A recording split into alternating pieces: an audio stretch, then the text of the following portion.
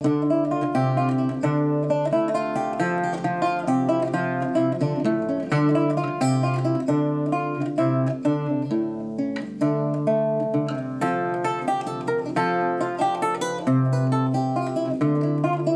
I'm Peter Adamson, and you're listening to the History of Philosophy podcast, brought to you with the support of the Philosophy Department at King's College London and the LMU in Munich, online at historyofphilosophy.net. Today's episode will be an interview about Jean Bodin and 16th century natural philosophy with Anne Blair, who is Carl H. Pforzheimer Professor of History at Harvard University. Hello, Anne. Hi. Thank you so much for coming on the podcast. Thanks for having me. We're going to be talking about Jean Bodin, which you can probably pronounce better than I just did, whom we covered in the previous episode. So the audience has already heard me attempting to pronounce his name numerous times. And you are an expert on him because you wrote a book about his work on natural philosophy, which is called The Theater of Natural Philosophy. And I was curious if you could start by telling us something about the title, like why theater, obviously, but also why natural philosophy. So what did they mean with that phrase in that era? Theater is a lovely metaphorical title, which is part of a cluster of metaphorical titles that people love to use in this period to describe books that tried to encompass a wide scope in a way to bring it to your mind, your eyes rapidly. And so, for example, we'd call them encyclopedias today, I say. But that term, although it was coined by Rabelais, among a few others in the early 16th century, was very rarely used as a title of a book. Instead, for example, Vincent de Beauvais in the 13th century calls his encyclopedia a mirror, the great mirror of natural philosophy. So Bodin is a theater. Others have gardens. There's the bundle of flowers. So all these lovely metaphors describing this idea of bringing together all kinds of things for you to see. But Bodin spins his analogy with a sort of an emphasis on divine providence, right? He says in his dedicatory epistle, the theater of nature is nothing other than a sort of table of the things created by the immortal God, placed before the eyes of everyone, so that we may contemplate and love the majesty, power, goodness, and wisdom of the author himself and his admirable providence. So that's his project, really. And you're absolutely right. The other term in there is natural philosophy, which is our term, really. He calls it the theater of nature, but natural philosophy was an actor's category, which covers the study of nature, what we might call science. But of course, that term is much more recent. I mean, it meant certain knowledge at the time, but the term like scientist dates from the early 19th century. So I think natural philosopher was the main label that people used about themselves when they were busy talking about science. Of course, Jean Bodin, and your pronunciation was perfect, is principally known as a political philosopher, not a natural philosopher. So my study really is about a little-known work, his last work, published in 1596, the year of his death, of a man who was famous already for something quite different, really. Although I think there are parallels, everything is much of a muchness. His philosophy hangs together. He's also interested in the hand of God at work in human history. And here he is interested in the hand of God at work in the natural world. And he has a very similar method of working, which is piling on examples of many different kinds from which then he tries to, reach conclusions. I think he's got more strident conclusions in his political philosophy because he's addressing current issues of politics and a crisis in French government, really due to the civil wars caused by the religious acrimony, not just between Catholics and Protestants, but between Catholics and Catholics, extreme Catholics and less extreme Catholics. And Bodin was definitely one of the politique, sort of the moderate Catholic camp. So in his natural philosophy, he doesn't really have a strong single message. He's not trying to resolve a problem, although his basic point is we have a crisis of natural philosophy because Aristotle, the foundation of natural philosophy as studied in universities, as studied by many philosophers, in the Middle Ages and for much of the Renaissance, he perceived to be impious, not properly pious philosophy. And so Bodin is setting out to create an alternative, but rather than really coming up with an alternative, what he's really doing is just poking holes in Aristotle. And he does that on a very wide range of topics, and it's extremely diverse. As you said, there's all these examples, there's all these topics. So how would he have gone about composing a work like this? Yeah, that's a great question. And we do not have any manuscripts of Jean Bodin, partly perhaps because he had them destroyed near the end of his life. He was worried about, being found to be heretical or at least to be suspected of impolitic views. So he certainly was living in a difficult time and very conscious about his legacy. So we have no manuscripts. But I argued from the work itself about how he plausibly took notes from his readings under topical headings from which he then drew to compose his natural philosophy, but equally well, one can surmise his political philosophy, his 6 books of the Commonwealth. So this would be maybe comparable to a commonplace book. This is like, for example, we looked at work on politics by Lipsius, which is also a commonplace book, right? So all these quotations from antiquity. So it's almost like they have note cards or index cards or something, and then they kind of collate them together, and that's how they make the book. Is that how it would work? That's the hypothesis. I wouldn't think they were cards, actually, although there is evidence for people cutting up slips of paper when they want to do something really serious, like indexing a book.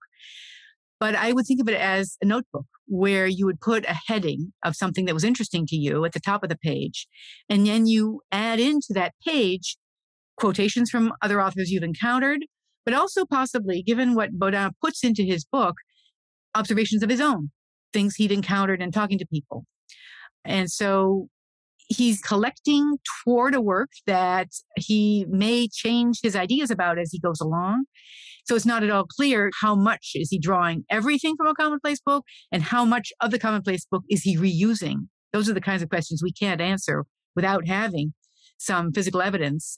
But, we have commonplace books from other authors. So it's quite plausible that that's how he gathered his material. And I could imagine, this is a late work, so he's got a lot of stuff in there on natural philosophy.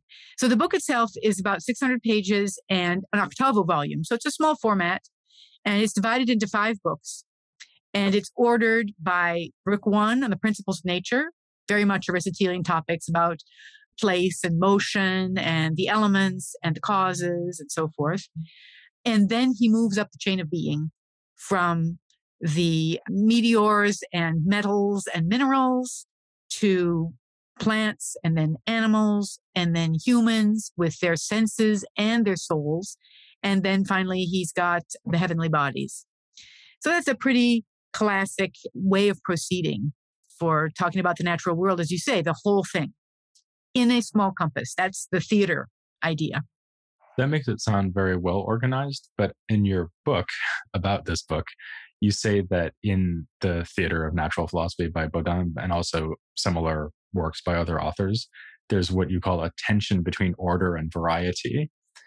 And I was wondering what you meant by that. And I guess I was also wondering whether this is in a way part of the anti-Aristotelian drift of what he's doing, because Aristotelian philosophy at least presented itself as being incredibly systematic. Whereas, although he has these headings, right, sort of moves through the cosmos, as you just said, it seems like under each heading, it's kind of a jumble of different things, right? And I mean, that could be because of the way it was written, as we were just discussing. But couldn't it also be that he just thinks this is how natural philosophy should work? So you should sort of make observations about a whole wide range of things and not try to force it into the scheme of the Aristotelian structure?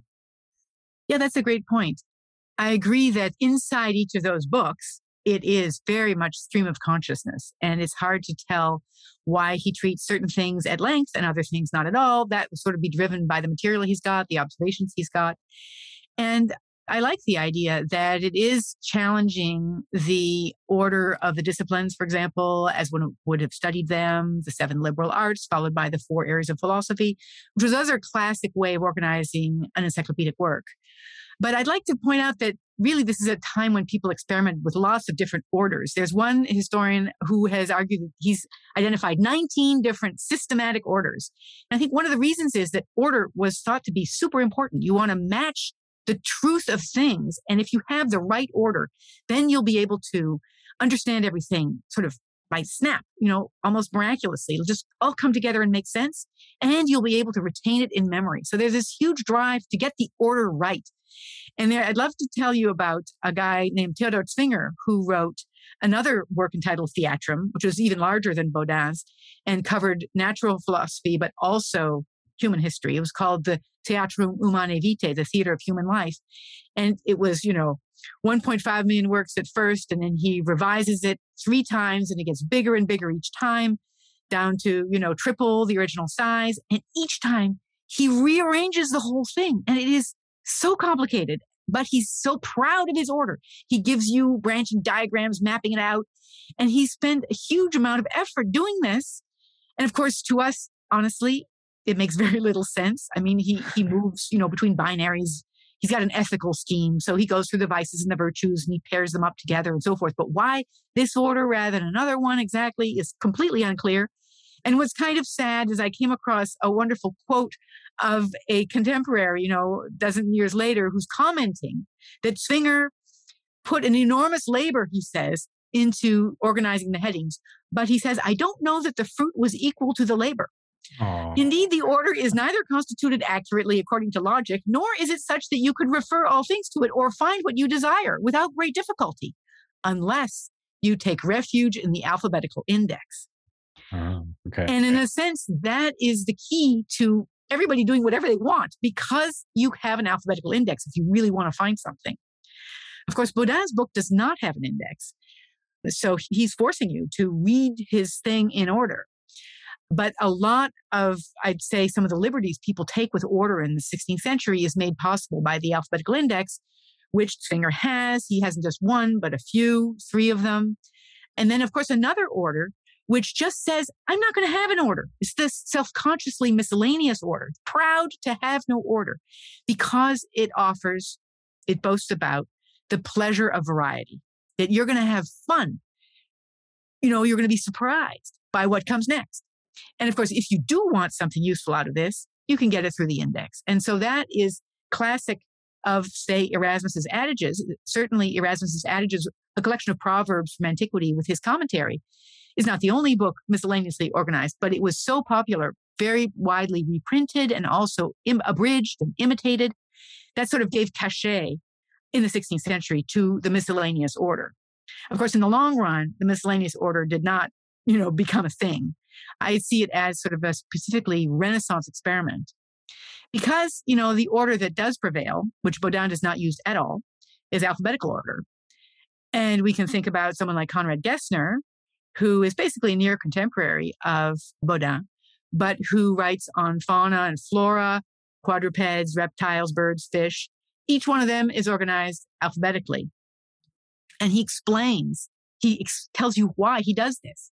The utility of alphabetical order comes not from reading the book from beginning to end, which would be tedious, but rather from consulting it per intervalla, by intervals, intermittently, non-sequentially. And so it's fascinating. He has to explain that in his front matter, that that's how he expects you to read. He's doing something new, which of course will become characteristic of what we think of as the modern encyclopedia. That's what we expect out of one of these things. Right, because no one reads a modern encyclopedia cover to cover, and you can't, right? It's too long. And so these works you were just describing, when you first were describing them, I was thinking, wow, how could anyone even use a book like this?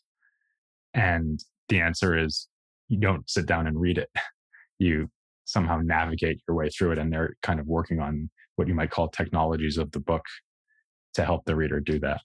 Exactly. I mean, I think Baudin's book in particular is not that big that you must consult it, but the Gessners and the Zwingers of the world are so huge that yes, that's the only way. I have to say, I feel a little sorry for poor Zwinger doing all that work and getting told off for it. But he's a treasure trove. I mean, you can use the index now and you find amazing anecdotes. He didn't lack for hubris. He felt he was offering what God will see at the last judgment is all the behaviors of humans. So that's a different idea of theater, of bringing it all together, but also kind of like the people are on a stage. Whereas Baudin's theater is nature, is what's the stage that we're looking at, and we're watching God through nature. We're appreciating his actions. Yeah, all the world's a stage, so to speak. Yep. That's the Shakespearean one, which, they're all interconnected. One thing that your description of how these books were written makes me wonder, though, is that it sounds like a very kind of literary activity. So, for example, if we're imagining them with these notebooks, presumably the notebook is next to the books that they're reading. So they're taking notes on their reading. And that isn't at all what we think of as science, right? So we think of science as like going out and looking at the world. And that makes me wonder, is there any role of, I mean, experimentation would probably be too much to ask for, but what is the role of something like experience of actual phenomena in this kind of natural philosophy? There's very much a place for experience. And even in medieval natural philosophy too, experientia. People could bring in things that they've experienced personally or vicarious experience that other people have reported. So you're absolutely right that it's fundamentally a textual activity, a bookish activity, but it's very much about the natural world, and you want the text to match the natural world. And I'd just like to point out that Aristotle, gets a bad rap for creating this system, which obviously, is going to be overthrown in the course of the 17th century, except for logic, which persists a very long time. But Aristotle, too, did a lot of observing. He opened those eggs at various stages of the chick's development, and he found some kind of fish in the Mediterranean that people didn't think existed until they found such a specimen in the 19th century. I love these stories of Aristotle the observer. So no one necessarily feels they have to be anti-Aristotelian just by observing. And I think it's true that it's the Renaissance Aristotle. The Aristotle the observer was less in the canon of Aristotle that people read in the Middle Ages, and rather the parts of animals and these other more empirical texts became known by the humanists and so forth. So in some sense, Bodin is heavily indebted to Aristotle. Of course, he's got causes and elements and is very much speaking in Aristotelian terms, but of course, to criticize a lot of the specifics of Aristotle. Sometimes he's doing targeted experience searching. So I love this example that he talks about whether the ostrich can digest iron, which is something that Pliny had said in his natural history. So, obviously, this is an important question. He doesn't have a pre-theoretical idea like we would have. Oh, I don't think so. And he just wants to know. So he said he has seen some ostriches brought to France and watched them be fed by the tamer. Nonetheless, I could not understand anything from the tamer. Oh, the tamer speaks a different language, in other words. Yes, it seems there's a serious language barrier, but you can see Bodin seeking to find out, whether the tamer served nails to the ostrich. I don't know. And of course, this failing. At other times, though, he talks about, for example, he recalls his experience in the fish market to support his argument that salt water is purer than fresh water. The fish of the ocean are bigger, better, and more tasty than the others, as I experienced in Toulouse, where fish are brought both from rivers and from the sea. So that's sort of his personal experience and possibly also talking to fishmongers integrated into his book. So he has plenty of references to everyday experience or targeted experience. He's not exactly making any experiments, controlled experiments. And of course, sometimes experience shows some pretty weird things. Like he says, I saw a topaz set in gold, broken in many places, to which the Toulousains attribute the power of changing color to signal danger.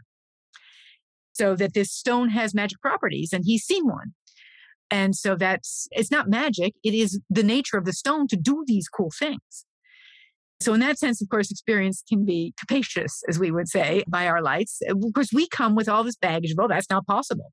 And I think in the Renaissance, they don't have that. They're imbued with the omnipotence of God. Who are we as humans to say this isn't possible? Of course, God can give all kinds of properties to things. And of course, there's the magnet and iron, and they attract each other at a distance. How does that work? Why is it crazier to say that this stone changes color when it perceives danger? When you described him looking into things like, can an ostrich digest nails, iron nails? Don't try this at home, kids. It strikes me that if we were describing the motivation for that, I think the natural thought would be, well, he's curious, right? And that doesn't seem to fit obviously with what you've been talking about several times, which is this idea that his work is a theater which depicts the theater of nature, the point being to display God's providence and majesty and so on. And also, I mean, the word curious or curiosity, at least in the medieval period, was often used as a kind of accusation, right? Like you're showing curiosity. Even in Augustine, I think this is present, right? So is there another tension there between what you might call idle curiosity and this focus on nature is something we already saw with Melanchthon, actually, this focus on natural philosophy as a way of displaying God's might and justice and order. Yeah, I think there's a potential for tension. And Baudin does not use the word curious himself. Curious, comes from cura, for care. So curious could also mean just doing something carefully. Like even Samuel Johnson in the 18th century talks about curious reading, by which I think he means a very focused, careful reading. But I think actually the whole focus on divine providence liberates people to feel that focusing on nature is admiring God. And so it's not so bad. Basically, it's okay. It's a form almost of divine worship. And of course, natural theologians will play that up. But I see Baudin fitting into that tradition very much. He does, though, draw limits. He feels that humans shouldn't be idly trying to explain everything. And he does not like how Aristotle tries to explain everything, things like, for example, earthquakes by exhalations that are trapped underground and burst out. Baudin feels that basically, he says you can go crazy through reasoning, and it's much better to just acknowledge that you can't understand, that these are part of the mysteries of divine creation. Personally, he suggests that demons might be operating in earthquakes. So he's willing to bring in some supernatural, what we would call supernatural. Of course, it's all through divine permission. So he's critical of Aristotle for trying to explain too much. And he says that humans should confess ignorance rather than hubristically coming up with crazy explanations, basically. Sounds a little bit like he's trying to have it both ways. So if he thinks it's worth looking into something, like can ostriches ingest iron, do stones change color because they're afraid, then he looks into it. But if Aristotle does it, then he's like, oh, Aristotle, stop presumptuously looking into the secrets of God. I think you're absolutely right. He likes to criticize Aristotle, and he doesn't have a whole lot to offer in his place. So then he just offers confession of ignorance, admiring God, and we move on. And he only investigates stuff that he has something to say about, that he's found interesting. He's not at all systematic. He doesn't say, okay, we've got to talk about X, Y, and Z because it's out there in nature. He just talks about what he wants to talk about. Absolutely. I got a lot of insight into this book from reading a copy of the book that was annotated by a reader at the time who read it from cover to cover. Really, that's quite unusual. As you point out, a lot of people to dip into a book or they start really diligently annotating and then they stop, after 30 pages or whatever.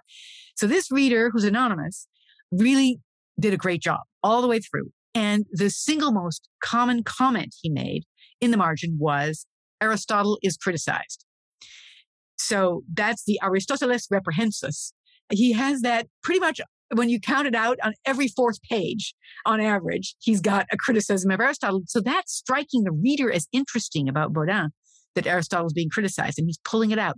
I think that really is a nice insight into what readers found interesting and new and different about Baudin. Even if, like I said, he's got a ton of Aristotelian baggage by our perspective. This is not, mechanical philosophy by any stretch. It's very much Aristotelian, but he's poking at Aristotle whenever he can, making fun of him for the trope that Aristotle is obscure like a squid, who sends out black ink so you can't understand anything. His prose is obscure. His explanations don't make sense. But what he offers in exchange is not an explanation of his own. Or he might sometimes have one, like this whole business of salt water and fresh water. But many times he just chalks it up to the mysteries. Is that true in general of 16th century natural philosophy, that they are better at criticizing faulty explanations than giving good explanations? Or did they actually make some, what we might now call scientific breakthroughs during this period? That's a good question. Obviously, in certain fields, someone like Copernicus comes up with this hypothesis, which he has very little evidence for, and which creates a lot of problems, but which gives him a very satisfying explanation of something kind of weird, that the planets look like they're going backwards and stop, night after night in their trajectories. And we consider that a huge breakthrough. I think at the time, there wasn't a whole lot going for it, except for those people who thought, that's beautiful. That really makes sense in a very satisfying way. Or Vesalius's anatomy. Vesalius. So there are these sort of famous examples, but I was wondering more like if we trawl through these commonplace books on natural philosophy, are there like tidbits of gold buried in there? Well, a lot of it's description. Conrad Gessner, for example, is apparently the first to describe the tulip. which come from the Middle East. And they do not classify things in a way that prove durable. Let's put it that way. Sometimes they classify, say, birds by the kind of feet they have, the kind of beak they have. He's got birds that live in the dust. This is chickens and turkeys and so forth. And then they've got the webbed feet and then the birds that fly and don't fly. But it's all bizarre, not systematic classifications. So that's where the index, again, comes in handy. If you really want to look at a bird, you might look in the index to find where it's being discussed, because it's not obvious to us, at least. And you provide all kinds of information like recipes for cooking chicken and the medical qualities of items that can cure things. So yes, very unsystematic. I think that's perfectly fair. Kind of heaping together a celebration of this diversity. And of course, the New World is part of that. Obviously, going to the New World and being aware that there are new species, or of course, wondering if they're new. Is there actually a Latin ancient term for this or not? And that's a judgment call. And even things within Europe, are they the same or not the same in different parts of Europe? So there's a lot of work really that goes on through the 17th century in the natural history realm of trying to figure out matching description and terms, Latin and Greek terms, but then we have vernacular terms, all the everyday in the languages that we think of now, French and Italian and so forth, but then the gazillion local dialectal forms. There was a lot of words to try to match up with reality. Yeah, maybe it's better to think about it not so much in terms of breakthroughs that we would think of as exciting science nowadays, but think about it more in terms of what readers were getting out of these books at the time. Because they obviously were getting something out of it. I mean, you don't read a 600-page book if you find it useless. Exactly. I do think that the anti-Aristotelian pose is really important because Bodin is not alone in this. He's alone in the specifics, but there are other philosophers of his time who are, first of all, realizing there's so many ancient philosophers. And Bodin drops a lot of names of ancient philosophers. I don't know exactly how much he knew about some of them. Some of them I think he just knows secondhand. But this awareness that Aristotle was one of many. And why should we be so obsessed with him? Why should we trust him? Obviously, Aristotle was the backbone of the educational system and of university curricula from the 13th to the 16th century. But Bodin is busy sort of saying, well, that's hardly an argument. We need to. And then other guys like, I don't know, Patrizzi or Lipsius or Gassendi are busy looking to other ancient philosophers, whether it's Plato or the Pre-Socratics or the Stoics or Lucretius and the Atomists, and saying, we can just get as good or even more pious philosophy from looking at these ancient philosophers. Why obsess with Aristotle? So I think it's an important moment of destabilizing Aristotle for a lot of people and creating some doubts. Of course, the curricula and the Jesuits in particular go on saying that the Thomist synthesis is basically the key to having a pious philosophy, and you will follow the mainstream. But in Protestant universities, Bodin was actually read and commented on, and it was part of having trouble with that Thomist synthesis and trying to think of alternatives. Of course, the big alternative was someone like Descartes, who also thinks he's offering a pious philosophy, but it's awfully different from looking at an ancient source and doing this whole textual analysis and commentary. And yet, I think it's part of the context out of which Descartes comes. The anti-Aristotelianism is obviously a point of continuity with the 17th century. You mentioned a couple of minutes ago that the mechanistic philosophy that we're going to get in the 17th century is not really part of the story here in the 16th century. Are there other continuities, discontinuities you would point to? I mean, specifically with natural philosophy in the 16th and 17th century? I think the idea that you see God through nature has a huge continuity. Someone like Robert Boyle, writes The Christian Virtuoso. Even Descartes, you're seeing the laws of nature. You're seeing God through the laws of nature, or Newton through the laws of nature. Whereas others will emphasize you see God in every particular. You see God through the microscope, Hooke's micrographia, or you see God in the heavenly spheres. But that whole justification that doing natural philosophy is a good thing, it brings you closer to God, is very long-lived. And it's continuous, I think. It actually reaches back, of course, to the Middle Ages as well, but just runs right through into the 18th century. And one could argue through Darwin, really. Okay. Well, that's certainly looking ahead pretty far. For now, I'm going to look ahead not nearly as far and only to the next episode, which is going to touch on something you kind of just mentioned, actually, which is this kind of recuperation of Hellenistic philosophies, which is part of what we see in a whole range of humanists around the turn of the 17th century, and also something we see in Montaigne, who we're getting to soon. So that's what's coming in the next few episodes. For now, I will thank Anne Blair so much for coming on the podcast. Thank you. Great fun. And please join me next time as we move on to later French humanism here on the History of Philosophy Without Any Gaps.